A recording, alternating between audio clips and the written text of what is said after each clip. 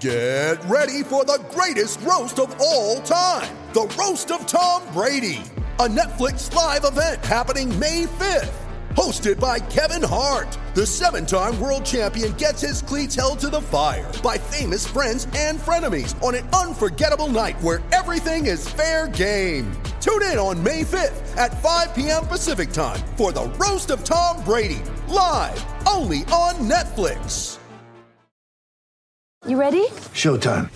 On May 3rd, summer starts with The Fall Guy. Let's do it later. Let's drink a spicy margarita. Make some bad decisions. Yes!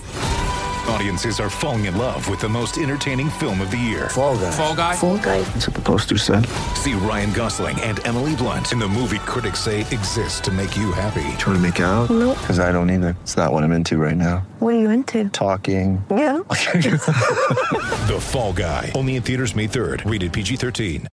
Sign up with MyBookie and use our promo code Gators to get your first ever deposit match dollar for dollar. Bet anything, anytime, anywhere with MyBookie. Want more Gators Breakdown? Join Gators Breakdown Plus. Starting at $3 a month, get access to unique episodes, plus a blog, chat room, giveaways, shout-outs, and more. Gators Breakdown Plus is furthering the interaction with fans and listeners like you. Head to gatorsbreakdown.supportingcast.fm to join Gators Breakdown Plus today.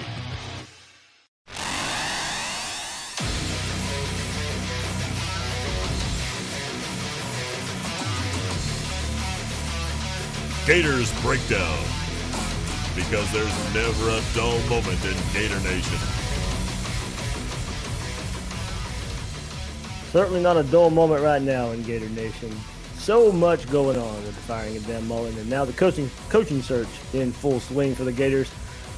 I am David Waters, host of Gators Breakdown. You can find me on Twitter at GatorDave_SEC. Plenty to get into here as we are coaching search mode. Even FSU coming up this week. We know. Look, I'm not going to bury the headline. The main topic is the coaching search going on now. As you know, we're a day removed from Dan Mullen being fired at the University of Florida. So plenty to get into. To help me this episode, we took it together pretty fast today. Had to put it together pretty fast. You guys, if you've been around for a while, you know who he is. But there he is, Bill Sykes, back on. That's the right. Breakdown. There we go. I'm back like Jimbo Fisher's hairline, baby. So we've had this in the works, and then Will Miles was supposed to be on tonight, but Will's on vacation and had some internet issues and stuff. So I was going to do an episode tonight anyway, but I was like, let me just go ahead and reach out to Bill, see if Bill can. Look, Bill's schedule's all kind of crazy with work and family and stuff, but luckily Bill is on vacation this week, so I'm ruining Bill's vacation. I was going to try and ruin Will's vacation too, but he's got the internet issues there. So Bill, man, glad to have you back on. All the old timers know you. All the new listeners we've had in the last couple of years. Yeah, you've been on, here or there. I've been a few times, yeah. Yeah. But it's good to be back, though, man. Yeah, it's like riding a bike, man. You'll fit right in. Yeah, the first thing I got to say, man, you've really stepped up your background game. Like here I am, I'm in a new house. My family and I were still unpacking boxes. It looks like Clockwork Orange behind me, Hey, it's a funny story. I mean, hey, it's coming full circle. Remember the day Dan Mullen was hired was when I moved into this house. That's right. You were, man. And it wasn't too long before that I was like broadcasting from a hotel or an apartment or something like that. But yeah, man, I had a chance to help Zillow go out of business, so I had to move. But yeah, it looks great, man. You look all professional now. You've done a great job with the show. I missed a good Dr. Will too. Yeah. We'll have to get back on when all three of us can get together for sure. But yeah, everybody know if you're not familiar with Bill's got the reputation for following recruiting, diving into recruiting like nobody else out there. Had to take some time off away from the podcast, so you still get him on here every now and then. But no better chance, no better opportunity than right now with what's going on out there in Gator Nation and Florida searching for a new head coach after Dan Mullen gets fired. So, Bill, we got plenty to get into. We'll get into Dan Mullen, your thoughts, of course, why it didn't work out. And, I mean, we'll know where you'll go with it and where we went with it. But, there's we'll a lot get of into options, Dave. Yeah. And, look, we don't, don't take solace in somebody losing their job and getting fired, but there are reasons it happened. We'll get into all that. We'll get into some more candidates talk as well. Of course, a lot made of this morning on the Twitter Spaces, a lot of Billy Napier talk out there, and that continued today all throughout Gator Nation, and also just tying this all these candidates into recruiting. Bill's got some. He posted it on the 24/7 Sports Board earlier today. Sent it my way as well. And we'll get into all that, of course, because we know how important recruiting is to the game of college football, how it can sustain a college football coach's career, and we'll get into that. Bill's got some nice breakdowns there. So, Bill, you ready to get this started? Oh, hell yeah. Anything you want to say before we get started? We'll get into the Mullen, everything there, but anything else? Man, it's been a crazy 3 years. I wish I had been wrong, but kind of saw this coming for a long time. But shout outs to you and the Gators Breakdown crew, all the podcasters, David Soderquist and Dustin Stats, the posse over at 24/7, all the guys who, kind of kept it real with us, because I caught a lot of heat kind of marching into the zombie horde with some unpopular things. But I really appreciate those people who kept saying, speak your conviction, stick to the facts and stuff like that. And I really appreciated the support from you and a lot of people out there, Blake Alderman, Corey Bender, all those guys. Yeah, Bill, Albert the Gator in the YouTube chat says stars don't matter. So I'm sure it's a good, hey, you know what? Listen, joke. Lighthearted joke right there. Here's the thing. Stars don't matter if you were prepared to take a $12 million buyout and a long vacation after 3 or 4 years. You're right, they don't. If you get that job, it's a great job. You can run it into the ground and then go to Hawaii. So, yeah, I guess they don't, and that matters. All right, so – yeah, Bill, let's get into it. Of course, like we said, don't want to make lighthearted, fun joke of, Dan Mullen being fired. We all wish it had worked out. First and foremost, when he was hired, the on-the-field acumen, the coaching acumen, we were all speaking very highly of that. But we all did have the question, would the recruiting ever get to the level it would be good enough to compete with Kirby Smart in Georgia and Alabama and Nick Saban and the rest of LSU and Ed Orgeron and everything that's going on there, would it be to that level where he could consistently compete for titles? And now 4 years, no SEC titles, one SEC East crown, no college football playoff appearance. Look, we know it's not easy, but there was a path there, and Billy never was going to get close to that path in my mind with the way the recruiting played out. Yeah, it's just a matter of a bad root leads to bad fruit. It's just that simple. And that's why I was so sure that this probably wasn't going to happen. Anything can happen. History can be made. But from the very get-go, the hires were bad. The staffing was bad. The organization was bad. The strategy was bad heading out to the West Coast. The communication was poor. I mean, I had top 50 players parent reach out to me. I think Jordan Battle, if you guys remember him, and he was like, I asked him, I was like, you guys coming to Florida? And he was like, we love Florida. We'd love to be there, but this thing is so disorganized, we don't even know who his lead recruiter is. And then I had to turn around and send that to Lee Begley. And I'm like, hey, you might want to get a hold of this. And that was when things were – it was pretty controversial at the time because it was the bump cycle. He was putting together a mirage of a class and that was nowhere near as good as he kind of made it look. And it didn't look great, even on paper. It was just bad all the way around, the way he approached recruiting, and it was just bound to fall apart at some point.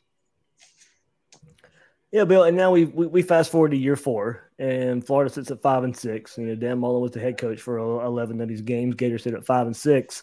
But I keep trying to, on various radio interviews and different podcasts and going on, and it's not just about the 5-6 record, this year. It's about the collapse of 2020, the direction of recruiting, the trend. I don't think he was ever going to dig himself out of this hole, even if you were going to. Sit here and possibly if he had done better toward the end of the season, okay, he saves his job and now he makes a defensive coordinator hire, makes an offensive line hire, defensive staff hire, probably with a new coordinator coming in. But to me, it was always going to start and stop at the top with the recruiting direction under Dan. He wasn't just going to magically change or wave a magic wand and it automatically just get better on the recruiting trail. And as you mentioned, you've laid out plenty of issues. We've heard about the issues the last 4 years of recruiting. And as you said, the communication from the support staff and recruiting department. And that had gotten better throughout the years, probably nowhere near the level it should have been, but it did get better. They did address the issues somewhat there. And they had a few good guys and people involved in that, but not enough. And then, Bill, I always just go back to, man, and I know we hit it hard. We've hit it hard for years, just not able to take advantage of FSU, Miami being down, and you beat them head-to-head in 18 and 19, and still it didn't stop Alabama and Ohio State and Clemson and Georgia and all other kind of Oklahoma's been getting prospects out of the state of Florida as well. That you never closed down the state, and that was I think the biggest issue when it was set up on a tee for you. You were winning head-to-head, you were winning on the field, you were playing well. You have to take advantage of that. You have to go sell that. It's not going to sell it for you. Just because you're winning that's not going to do it. You have to go sell that, and it never happened. Well, and the thing is, you don't have to even lock down the state. I mean, you generally got 40 to 50 blue chip prospects in the state of Florida every year, but you've at least got to take your share. And it was so bad that players just the elites didn't want anything to do with Dan Mullen. They didn't want anything to do with this organization. The culture that he instilled, it emanated down from the top. It was just a lackadaisical, lazy, disorganized mess. And that emanated out into other parts of the program. I mean, it just kind of always felt like he was just going to do what he was going to do, and I'm just going to call some magical plays, and it's going to be all right. But that's just not life in the SEC. That might be life in Montana or in New Hampshire, but that's not the way it works in the Deep South. You look at any part of that program when it got to the end here, and this is what I started asking people towards the end. I'm like, what aspect of this program is emanating championship excellence? We're talking about process here. Was it clock management? Nope.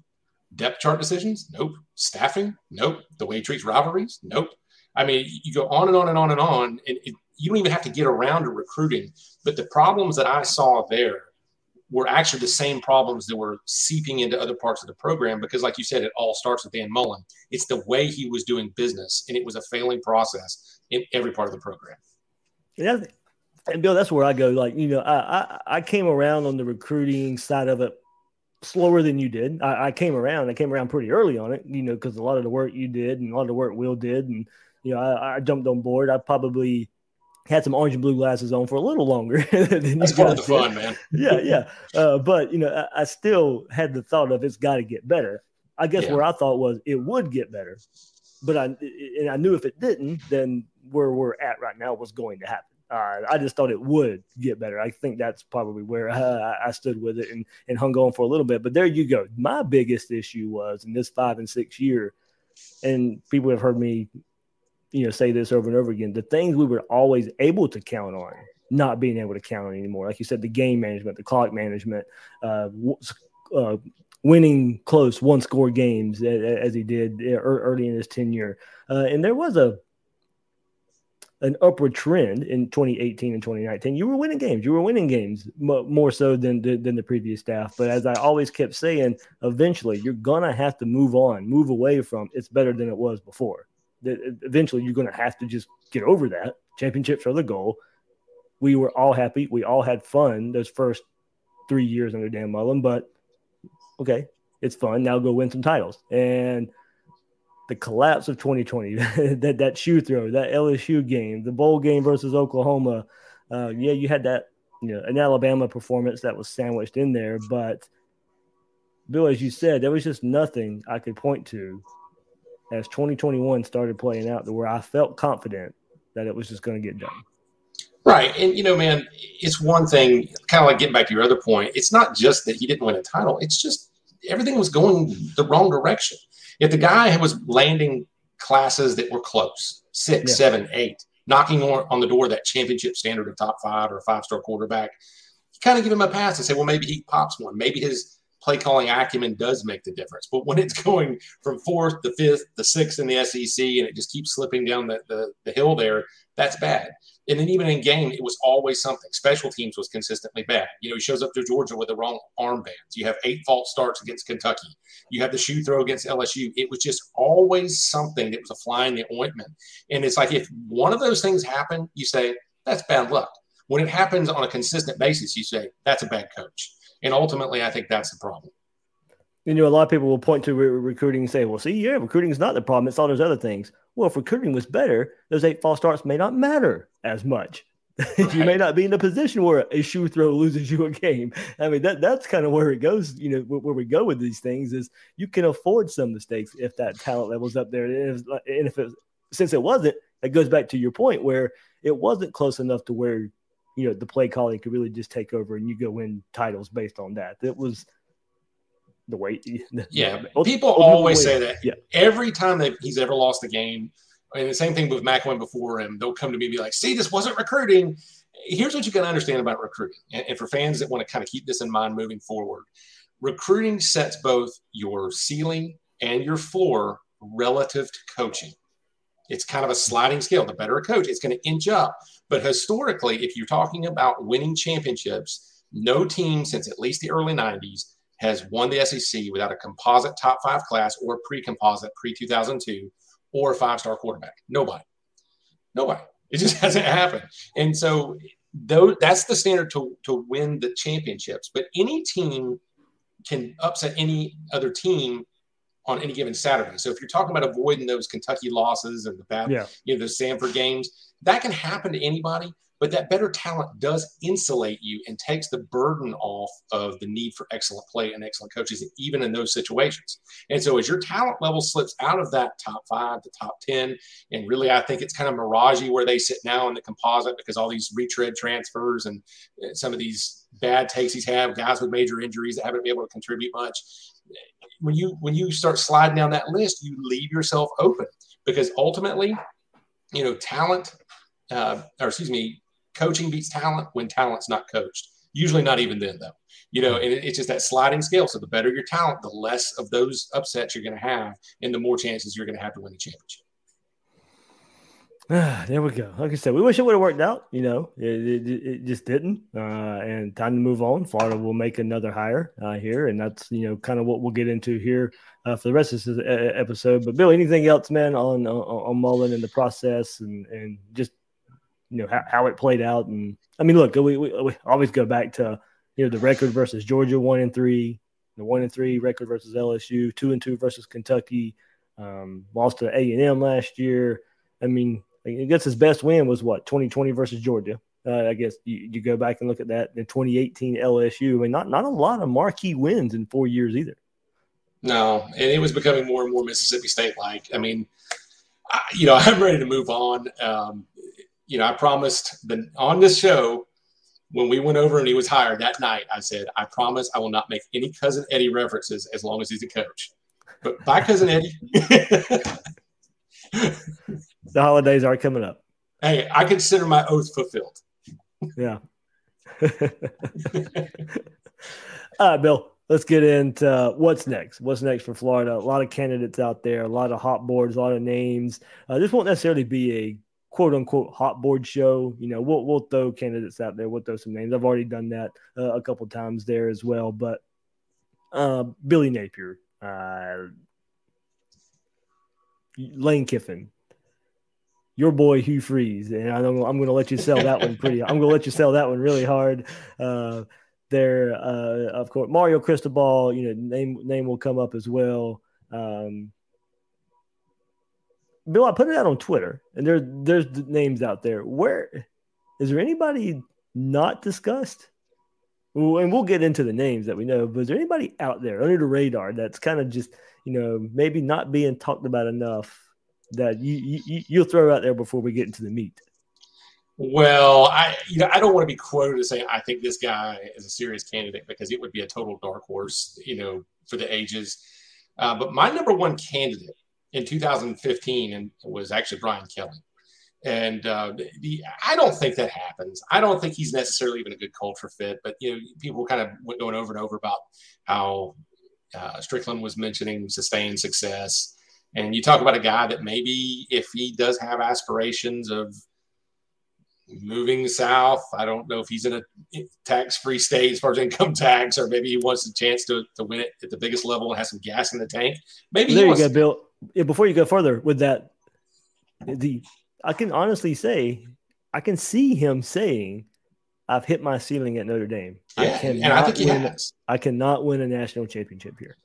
Yeah, a friend of mine at work, his name's Chris Morse. He's a huge Notre Dame fan. We talk about it all the time. And, he is very happy with Kelly. I don't think he has any illusions that he's going to become a Nick Saban there, or maybe never even win a title. But they're primed for a chance to sneak into the playoffs every couple of years if things go exactly right for them. And I don't think you can really ask much more of a Notre Dame coach at this point. Yeah. So you're not before people go crazy, you're not saying that should be the hire, that will be the hire. No. Before people, go off the deep end there. That's just, I'm thinking, look, we all know the hot names that are out there. I'm saying the ones that are not out there, we'll bring them up here. So of the likely candidates, Bill, I mean, Billy Napier, Lane Kiffin, Mario Cristobal, Luke Fickell, those are the names you hear thrown around the most for this Florida job, especially on this Monday, the day after Dan Mullen's fired. Billy Napier's name way up there.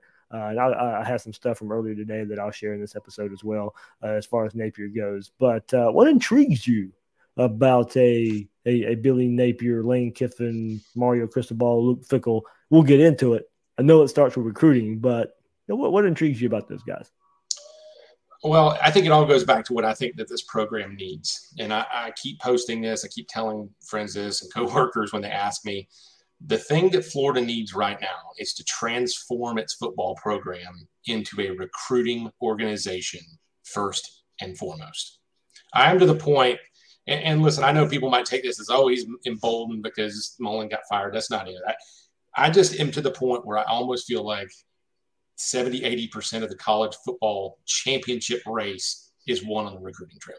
I just feel like, yes, you do need coaching. Yes, you do need these other aspects, program management. There is a lot that goes into it, but it's just so irreplaceable. It's so important and so foundational to have these elite talent clusters and talent bases that I just feel like Florida's got to change the way it does business to start drawing these elite classes. And people want to talk about facilities, and I'm not saying they don't help, and they want to talk about bags and all this stuff.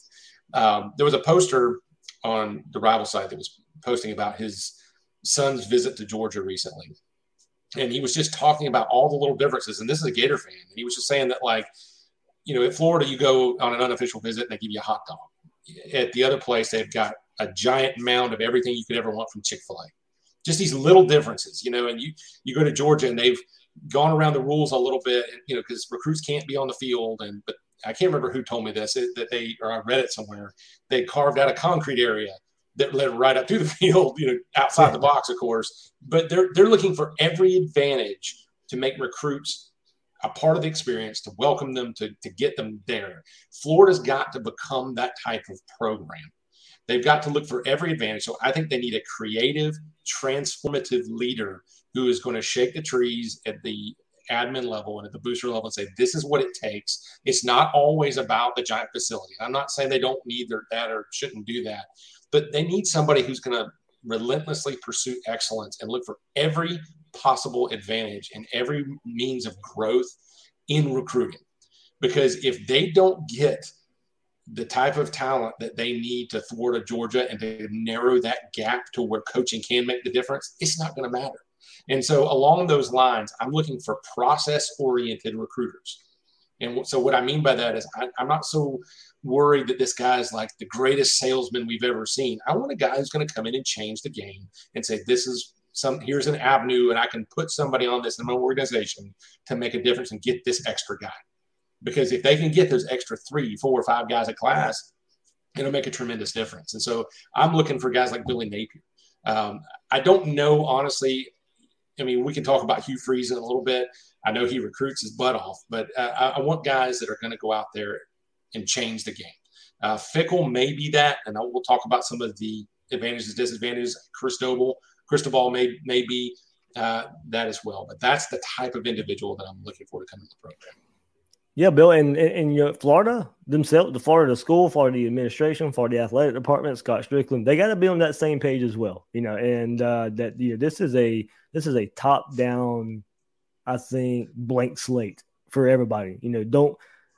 Everybody's been sharing the heck out of the quote from Billy Napier: "Scared money don't make money." The last couple of days, and just take it away from him. I mean, that just applies to Florida, the program right now as well.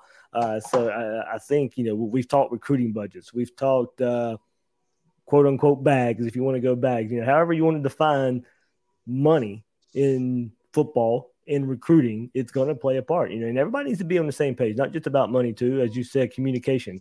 Everybody needs to be on the same page moving forward for Florida right now, whether it be administration, athletic director, recruiting office, recruiting staff, the head coach, the assistant. Everybody needs to be on the same page for recruiting going forward. And it's a different way of doing things, but you're going to have to bring somebody who's been through that process, who has seen the best do it, have done it themselves. There's a lot of ways, a lot of candidates out there who have done it different ways, and they've learned through different learn different ways to do it from the best out there by either becoming the best themselves and doing it out there, like somebody like Cristobal, who's dominated the Pac-12 in recruiting, or somebody like Napier, who has learned from Dabo and Saban throughout the years and then applied it to what he's done at Louisiana in the Sun Belt, to a lesser extent, but he's put a process there equal to his peers or better than his peers out there to be recruiting against. So, yeah. Hey, one thing real quick, Dave. And I'm not going to get into the whole bags discussion, but when it comes to bags facilities, all these things that fans point to is things that are insurmountable for whatever coach is in there, like kind of the excuses why we can never expect them to do this. Here's my question. Let's pretend for a moment that Florida never cheats and that Georgia, and I'm not saying they do, but that Georgia's paying millions for these recruits, okay? And let's pretend that Florida's got the worst facilities in the world and Georgia has the best facilities in the world. If that's the case, can we afford a guy that's taking vacation when other staffs are out visiting people? Can we afford a guy not to look for every single advantage that doesn't cost those bags and facilities? And that's kind of my point. Whatever the situation is with those things, we need a guy who maximizes what Florida does offer and provide as advantageous to the recruiting effort. He needs to look under every rock, every stone, and just find those advantages. And they are there. There are ways to get out there and maximize what Florida has. And it can get better. And I think it's going to get better. I think they're about to bring somebody in that's going to fix it. All right, so Bill, the hot name is, and we'll get into the way you broke it out for a lot of these candidates here, looking at the recruiting side of it. But hot topic, we'll get into it. The hot name, I'm not going to bury the lead here for this day after, but Billy Napier's the hot name out there. Had a Twitter Spaces this morning, and luckily, sometimes it pays to be lucky. I had Josh from the Raging Review podcast, and it covers Louisiana, where Billy Napier is. And he jumped in and he does a podcast just like I do Gators Breakdown here, and covering that program, and really had some nice things to say about Billy Napier. And it kind of caught fire this morning. And so you can go listen to the full episode. I'll give you a little snippet, little preview here. You can listen to the rest of it on there, of course, after you listen to this episode. But a lot of good things, a lot of positive mentions here for one Billy Napier. I would say this. I know that there's interest from the Napier camp. I know that for a fact. I can't say much on it, but yeah. I know Napier's interested in your job. For your listeners, you're going to hear Baton Rouge media try to push the Napier to LSU narrative. It's not true. There is not interest from Napier to Baton Rouge. So if you guys get into it with some of those Tiger fans over there, just know they're delusional on multiple levels. I'm sure you guys are very familiar with that. But from our perspective, we think that Napier to Florida is a perfect fit, knowing the man for the last 4 years. I think his culture, the way that he builds culture and programs, and the way that he treats his people and his players, I think that it would be a home run for Florida. I think it's a home run for Napier.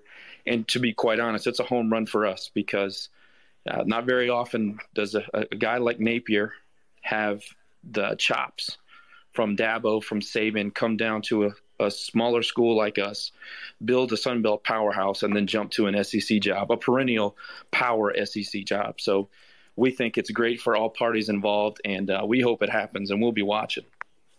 Well, that's good to hear, man. Great. Thanks for hopping in. So, no, it's Do you think for the whole LSU side of it, could it be some of the behind the scenes stuff that goes on at LSU that we've all heard about that doesn't really get put out in the public a whole lot because the media does seem to do a pretty good job of burying a lot of the issues at LSU? Could that be a reason why, or is just is there no interest from the LSU side, or is it just more on the Napier side not being interested in LSU? There's definitely the Title IX issues, the FBI pending investigation. It's worse than even the state media here know. I mean, the depths are pretty substantial. If you know Billy at all, he is a character guy. He's a people man. He's a family man, and he values job security. One thing that you're never going to get at LSU is job security. These guys just won a national championship 22 months ago, and they fired their guy. And not only did they fire him, they thought that it would be good to humiliate him on the way out. So I think that Napier and his family see that. I don't think he needs any of that in his coaching life. That guy's got a sterling reputation. That is my personal opinion. I think that Woodward's looking for a splash, as he always does. I think they have a guy that's on the hook right now. I don't know when it'll be announced. But Napier was further down the list from the beginning. Yeah. I know Nape. There's some interest between TCU and Nape, and also supposedly from Blacksburg. But obviously, Florida would trump those jobs if they thought that he was the guy. So those are the three that, in my view, and what I know of the situation, would be his landing spots. But to be quite honest, I didn't think Mullen would get fired. And I know the last couple of weeks have kind of really accelerated the process. But I thought that if he kind of, stabilized the ship and got some W's on the way out of the season in 2021, I thought he would survive it. But, I mean, obviously you had to make a move. That thing was done. I mean, this ship was crashing. You know what I mean? It was over. That's part of it. As I said, like the South Carolina game kind of started it. Right. Probably still would have been safe beating Missouri and Florida State. Now, I think if you knew what you wanted to do, you go ahead and make that move. But I agree. The collapse and the speed of it is really something to behold when you look at how it all went down. But as you said, job security and all that kind of stuff. And some people have worried that about Florida too. Switching coaches every 4 years. And if Napier is interested, hopefully that doesn't hurt. The whole job security issue thing doesn't hurt there as well. Sure. And look, if you have any type of time on your hands, go back and look at the interviews that he gave when he got here, and even into his tenure at Louisiana. He has almost always made a point to say that job security was important. He tells an anecdotal story about when Dabo decided to let him go. The worst feeling he ever had was he had to go home to Allie, his wife, and say, we're not employed anymore. And he talks about that regularly. So I know, our fans down here understand that job security is at the top of his list. He's not chasing money. He's not chasing glory. I can tell you that. He's chasing job security. He wants to win a national championship, and he wants his family to be comfortable while he's doing it. So, if you guys have any sway, I would highly encourage you to push your administration to do the right thing. Billy's the guy for you guys, in my opinion.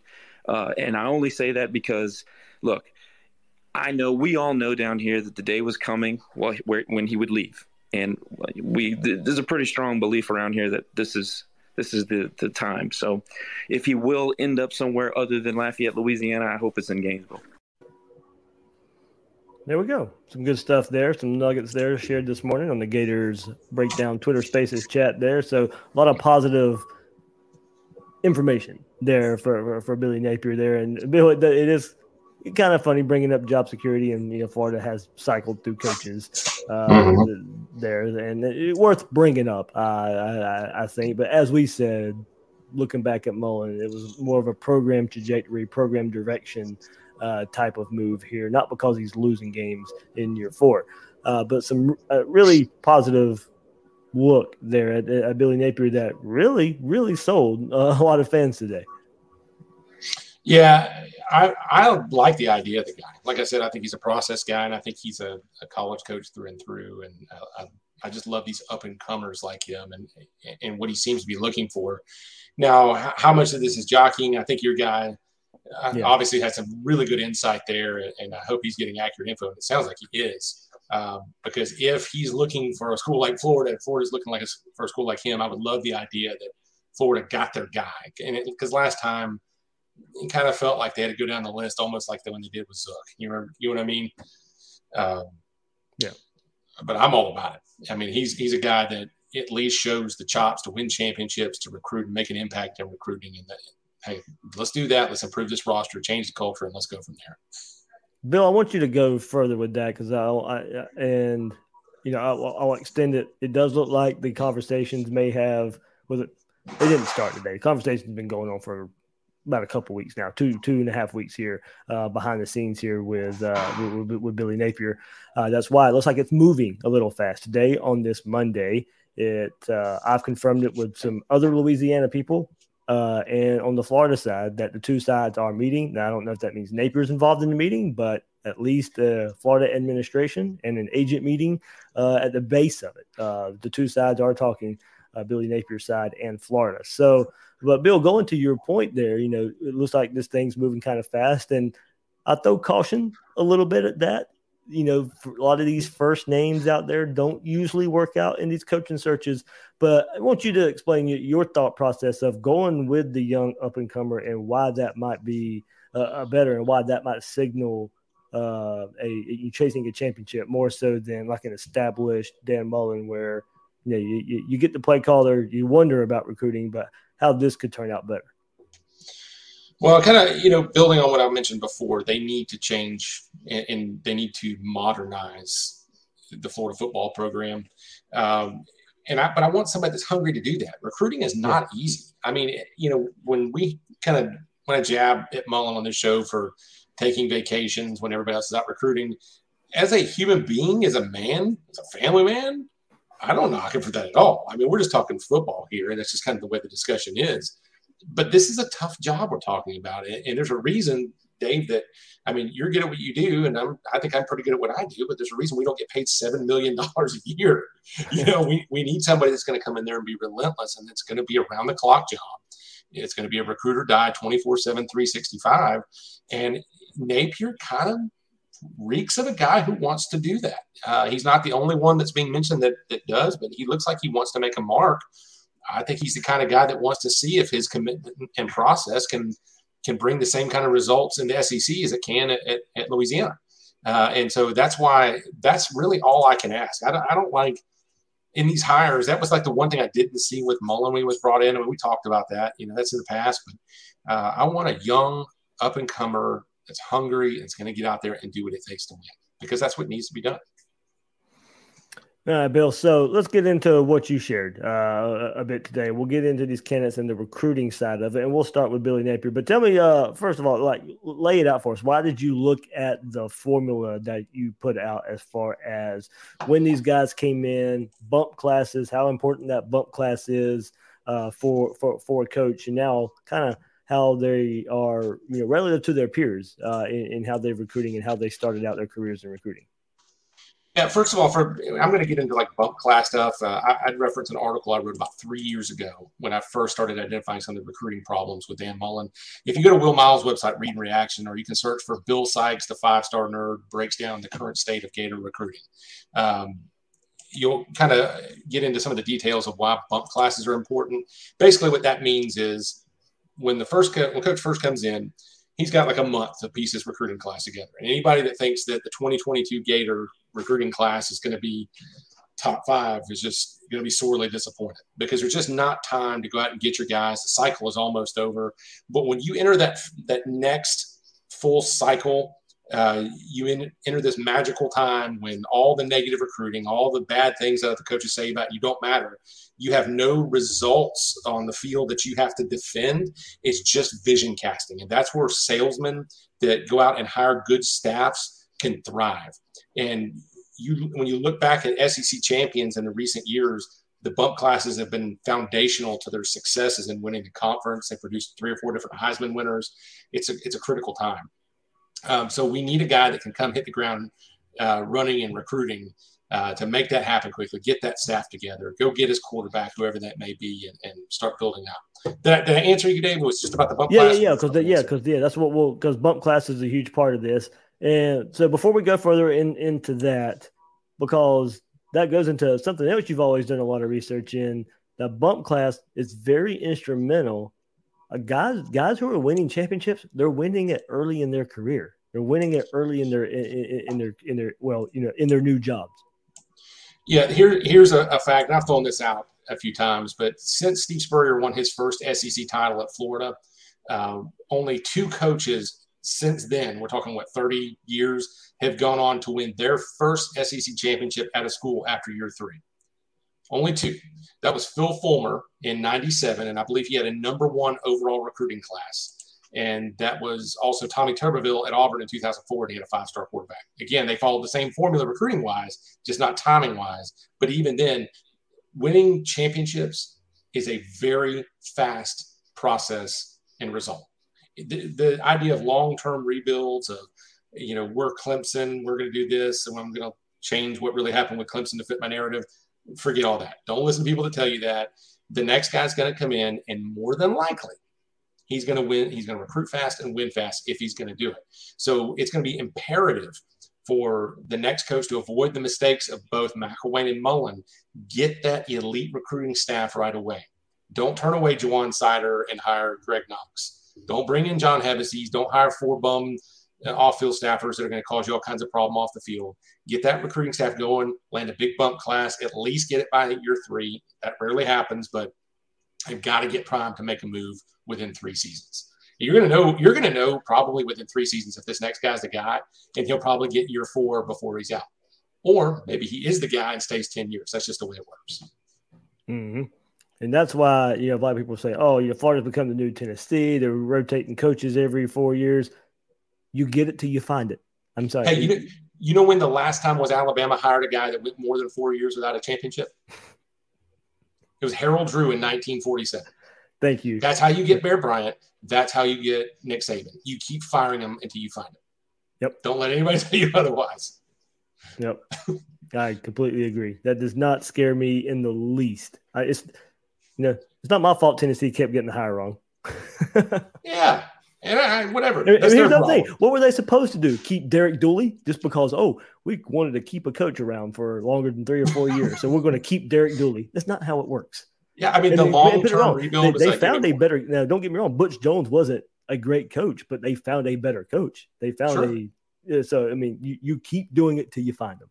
That's right, and they've got other problems, man. They're sandwiched in a weird part of the country where they have to dip into North Georgia to survive in recruiting, or go north to Ohio, or over into Alabama, and that's just tough sledding these days. It's not like Florida where Florida can conceivably carve out a niche, even if Alabama is wreaking havoc in the state.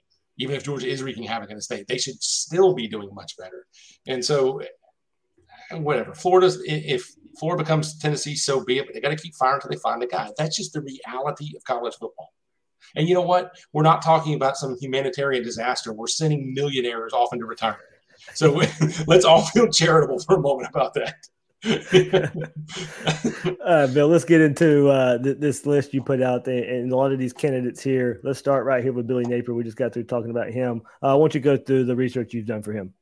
Yeah, basically what I did, composite rankings. Hold on, Bill. Hold on. If you're watching, if you're listening to the podcast version, if you want to go look at the YouTube version, I have these stats laid out in graphic form. A little bit easier to follow, but we'll let Bill, go through here and explain it the way through. But YouTube does have the graphics of these as well.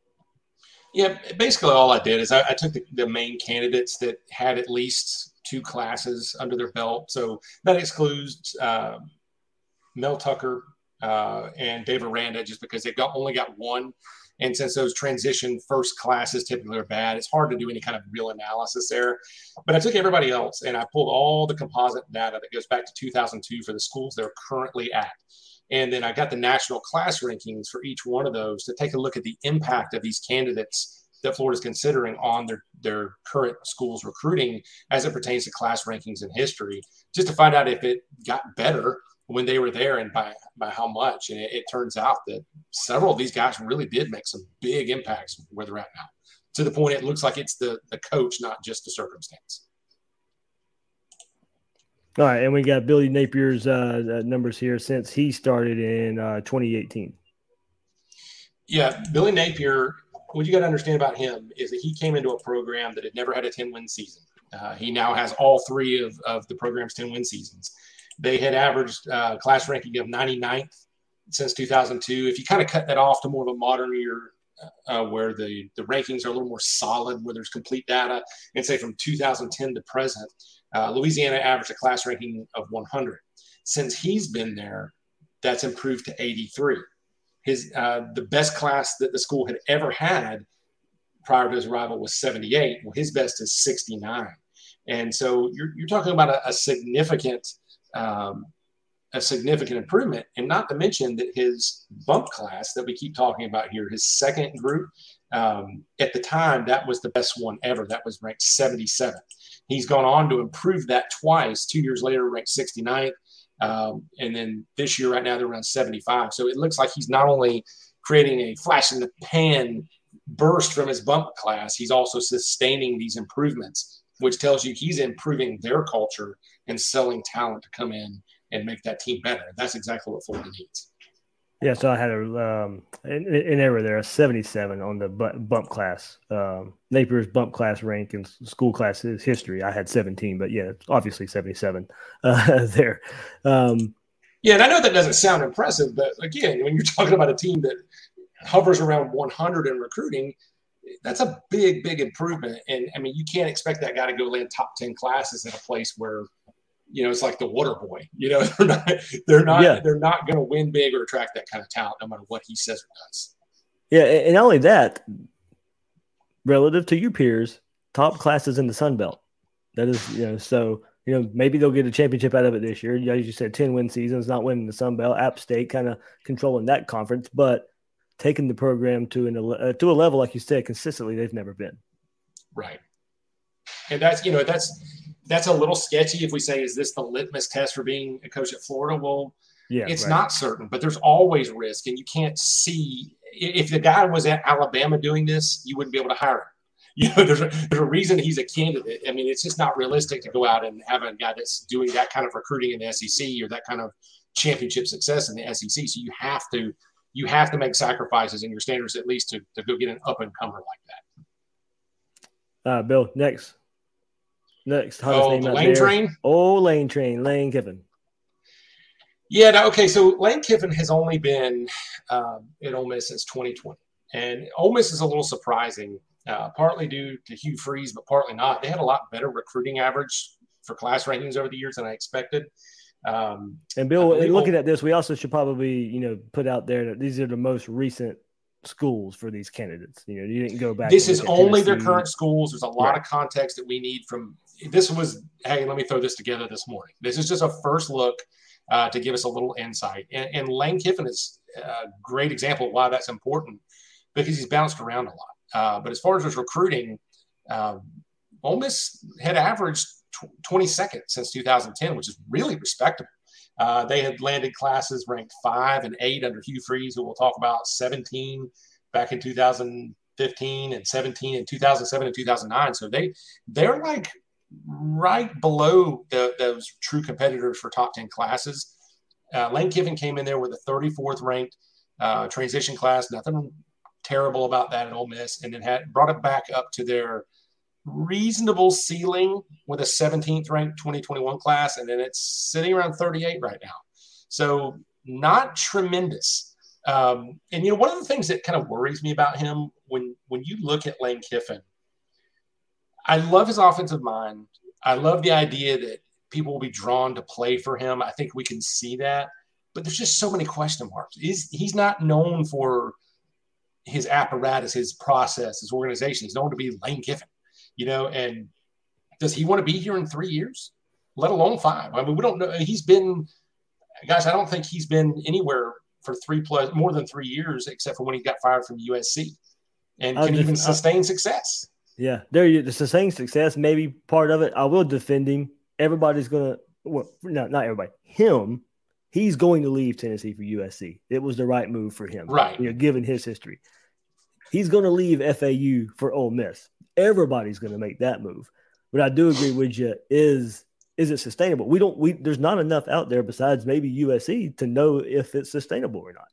Yeah, and look at it like this. And I know it sounds like I'm bagging on him, and I'm not. I'll get around to that. But this guy, he is in the middle. If he loses no more games this year, his loss total of 7 between last year and this year would be the lowest he's had in any 2 years of his career. So when you talk about sustaining success, if you can't manage less than 7 losses anywhere in 2 years, I don't know, man. And listen, I'm not saying he can't. He could be a grand slam hire. He's somebody that I think Saban might even give pause to and be like, uh-oh, what's this guy going to do? He's just a complete wild card. He could win 3 national titles at Florida. He could be gone in 6 months and take a job in Hawaii. I just feel like it could be a great hire, but can you in good conscience, if you were Scott Strickland, could you really pull the trigger on that guy? And I just don't know if I could. Yeah, I don't think the admin goes that way. I think it's worth bringing up, and I think he's down the list. Could Florida get desperate and bring him in? I think that's a possibility. I don't think it gets there, by the way. But yeah, he's got major upside. I don't want to sound like I'm bagging him.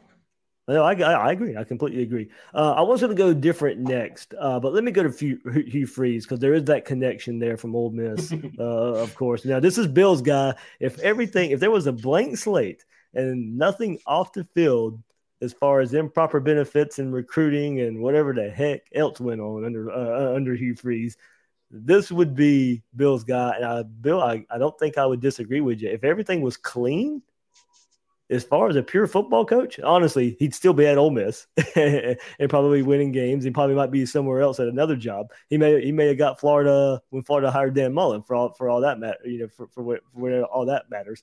But here you go, Hugh Freeze now at Liberty. But this would be your guy if it could happen, right? Yeah, man. Okay, I feel like the guy's penalized because they don't sell burner phones in Mississippi. But look, in all seriousness, the guy screwed up. I believe in redemption, man, and I've made a lot of mistakes myself. Not those, but still, I love the idea of this guy making a comeback, and I'll tell you why. The guy has won championships at 2 small schools. He goes and beats Alabama at Ole Miss. He lands a top 5 recruiting class at Ole Miss. And I want everybody listening to this. I want you to hear what I'm saying right now. Everybody cheats. Okay? Yes. I'm not saying that he's the guy we should hire. I'm just saying it is still remarkable that guy landed number 5 and number 8 recruiting classes to Mississippi. And then he goes off to Liberty after he's in shame down there. He's got a guy that looks like an NFL quarterback. They're hanging with Power 5 teams. Last year he led them to their highest winning percentage season ever. He's boosted their recruiting. He wears a visor. I like his offense. I think he could wreck at Florida or get us in big trouble. I'm just saying. But it's worth a shot, right? Yeah, and just to give you an idea, somebody kind of came at me. Let me find my little spreadsheet. I do use them still. Running joke. Yeah, somebody was giving me a hard time because I posted this data, and the guy on 24/7 says you've lost all credibility because you gave Hugh Freeze credit for the rankings improvement at Liberty when they were moving from FCS to FBS, basically saying that I didn't control the variables. And to an extent, that's true because this was just a, preliminary look of the surface level. But I went back to every team that jumped into FBS since 2010. There were 10 others besides Liberty.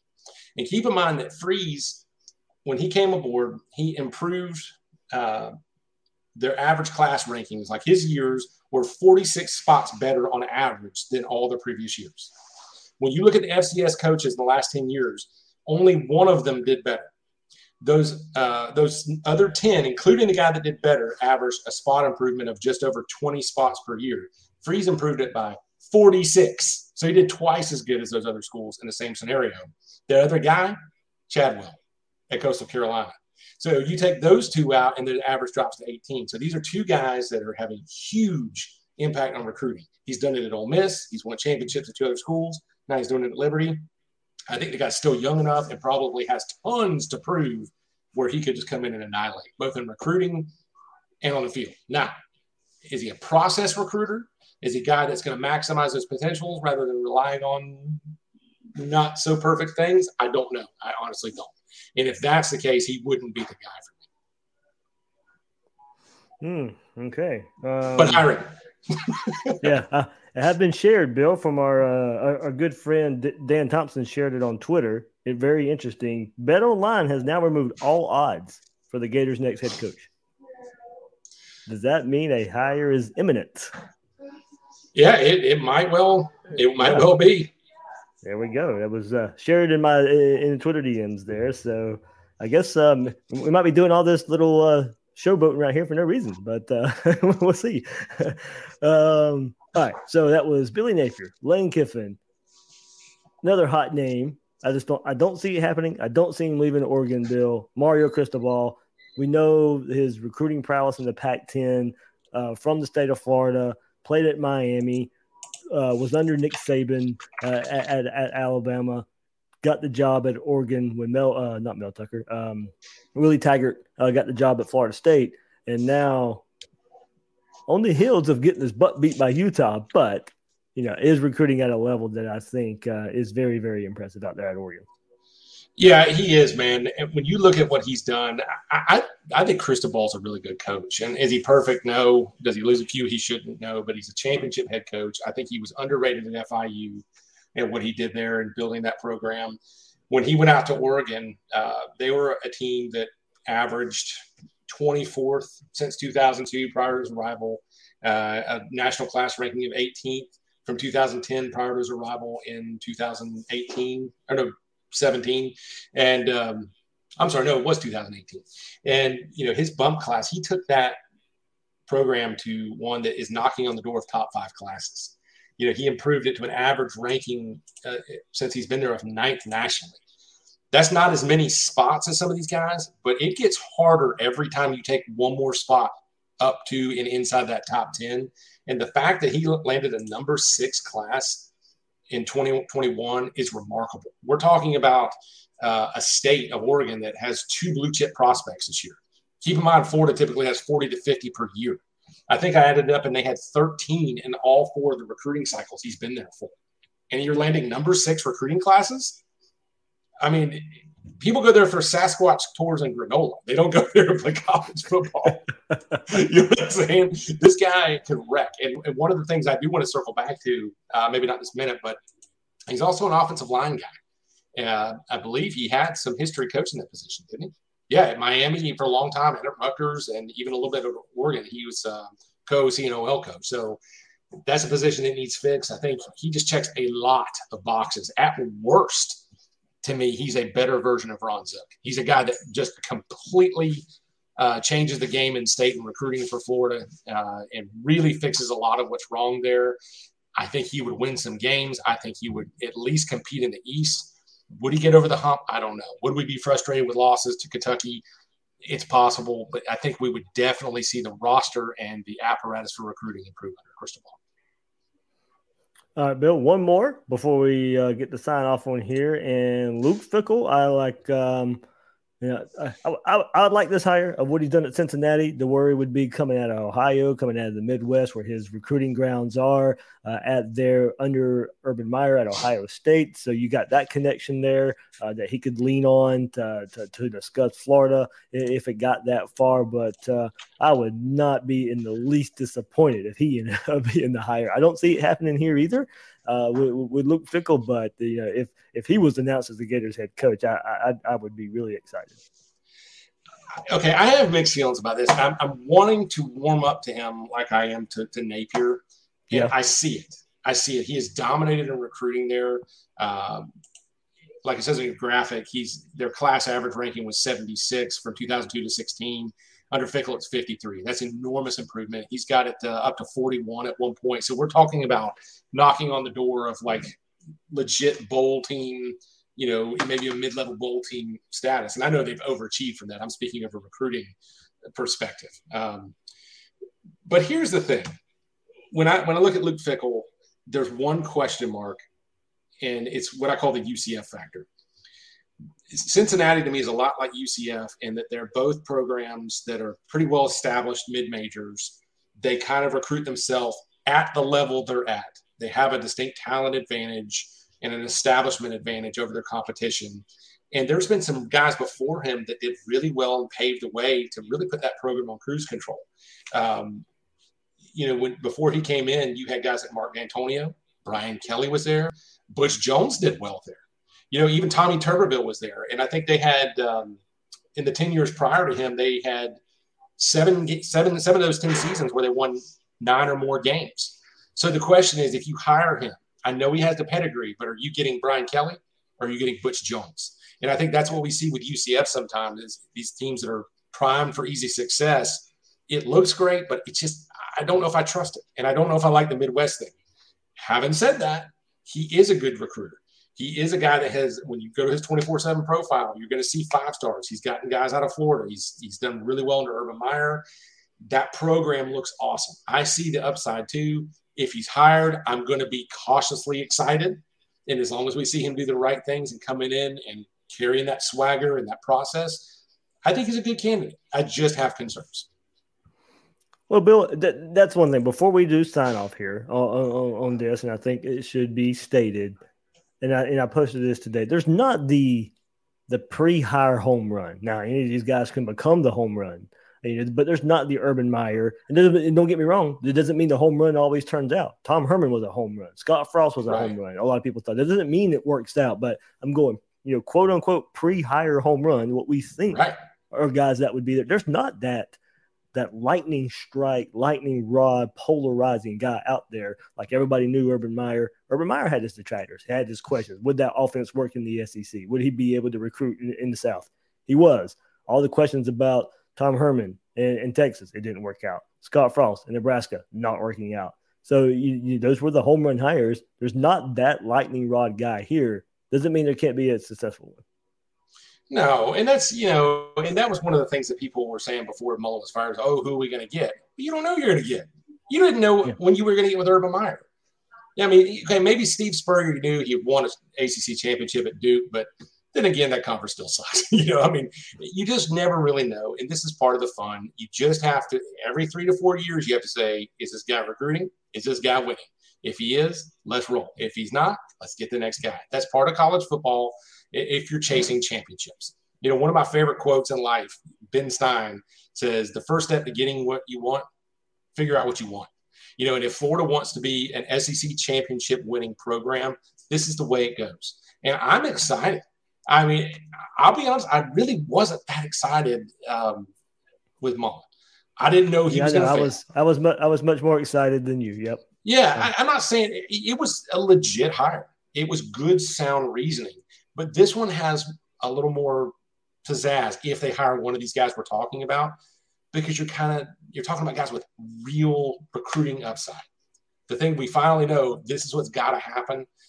They're good coaches too, but we're chasing upside with these names. Now, heck, maybe they go out and hire Brent Venables. I don't know, but or who knows? But I really do. I would be pretty excited about any of the names we've mentioned, even Lane Kiffin, because that guy won't be boring. One way or another, it is not going to be – we're not going to have press conferences like we've had lately. But this is a good time, man. This is a lot of fun to me. And I love this time because for about 15 minutes, I get to be the good guy. Until that guy lands like a number 18 bump class, and then they all are going to say I'm the insufferable psychopath again. So I don't know now. We've got it in plain sight. You think we've turned a corner? I think we got to turn it over in plain sight. I've heard that a lot in the last few weeks here. Shocking breaking news. Florida's not Clemson. Yeah, there you go. We learned that. We knew that, but that did play out. The old Clemson model. It was live and learn, man. Yep. All just a little bit of joking fun here at the end. All right. Bill, man, I can't thank you enough. I know we threw this thing together pretty fast today. Like you said, an exciting time for Florida right now in the head coaching search. Who knows how long it's going to last? It may it may be in the next day or so. It may be in the next few hours or so. We'll see where it goes from here. But yeah, I can't thank you enough for hopping on and getting this done with me today. Hey, thank you, man. I really appreciate it. It's good to be back. And like I said, I'm hoping some things change soon where maybe I can make it a little more frequent. I don't think I'll get back in the game, but yeah, I'd like to come on here and hang out with you, hang out with Will, and whatever scallywags you can pull up to talk ball with us. Yeah. There's a couple signing days a year. We can definitely get together. So. Oh yeah. I might just omit this one though. If it keeps going like it's going, we might just say, we'll talk next year. yeah. I hear you on that one. Everybody, you can still follow Bill. Bill's in the Discord chat every now and then on Gators Breakdown Plus. He's there, and also a lot of the message boards out there too. Not as frequent as he used to be, of course, as he said. Really busy job and family wise there, but you'll find him. When it's warranted, isn't that right, Bill? Right now, an exciting time in Gator Nation. Everything, all the news that's out there, everything that's out there to cover. And Bill Sykes rises again. That's right. Well, all right. It was fun, man. Yeah, we'll see. Whenever it happens, if I can, I'll share it on the podcast or whatever. We'll get your thoughts on the hire whenever that's made too. It don't have to be on the podcast, but I'll get your quick blurb and your quick thought when the hire is announced. All right, that is Bill Sykes. I am David Waters, host of Gators Breakdown. You can find me on Twitter at GatorDave_SEC. Guys and girls out there, thanks for listening to this episode of Gators Breakdown.